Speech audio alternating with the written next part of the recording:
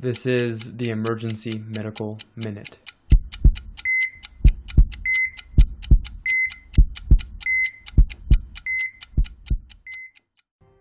Okay, so we've got a medical minute on an exciting new medication that may one day be in an ER near you.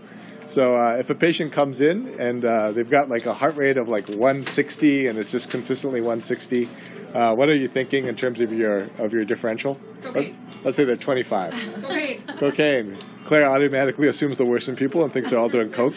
He is coke negative. He is actually a preacher and just got back. Okay. Just got back from mission trip. So now, what's on your list of like arrhythmia? Come on, guys. Young, healthy guy. SVT, right? Yep. Because AFib, it kind of bounces around, but like 160 is a pretty classic thing for SVT. So SVT, how do you usually treat it? Huh? Adenosine is great, right? And then also before adenosine, though, we'll often try Valsalva maneuvers. So there's two Valsalvas, the one where you just basically have them bear down, and then there's that modified Valsalva where you basically have them bear down and then you lift their legs and lay them back, right? And the kind of rate of conversion with either one of those is, the original was like 10 to 20%. Actually, it's around 10%, and then the modified is around 40%. So modified really does convert a lot of people if you do it right. And then adenosine. But what's the problem with adenosine? It's uncomfortable, right? People make their adenosine face and they like think they're going to die for like 5 seconds, you know? And it's like just makes people feel like absolute crap.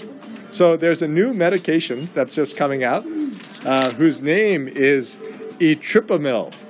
Etripamil, right? What is that named after? So it's a verapamil type thing. So it's a calcium channel blocker, but it's intranasal. So there's actually a study that came out earlier this year where they had people who had a history of SVT. They went with a cardiologist to the lab and they induced SVT. And then they squirted stuff in their nose, which was either placebo or one of 4 doses of etripamil. And here's the thing that is interesting. In the placebo, 35% of people converted, right? So I always say the placebo effect is very, very real, even with SVT. But the etripamil, they actually converted over 80% of people with a single squirt in the nose. So it could be a really big game changer in how we treat SVT, no IV, just a squirt in the nose. And then also something where if people have recurrent SVT, this is something they might just keep at home and when they go into SVT, treat themselves. So How does it get that Yeah, so how does it work? It doesn't stop. It's a calcium channel blocker. So what it does is it slows all adenosine and everything. What they all do is they slow kind of conduction through that AV node, and that's how they break the circuit, you know?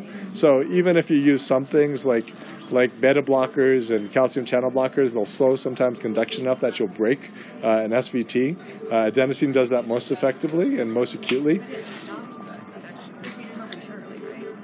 Oh, does that? So, no. The adenosine stops. Yeah, so Yep. then the Eve doesn't stop it. Exactly. It slows it to the point of converting, but not stopping. Yes. Etripamil does not give you the big pause that adenosine does because it's a calcium channel blocker. So cool. So maybe in another few years we'll all be using that drug. Great. Okay. Thank you, friends.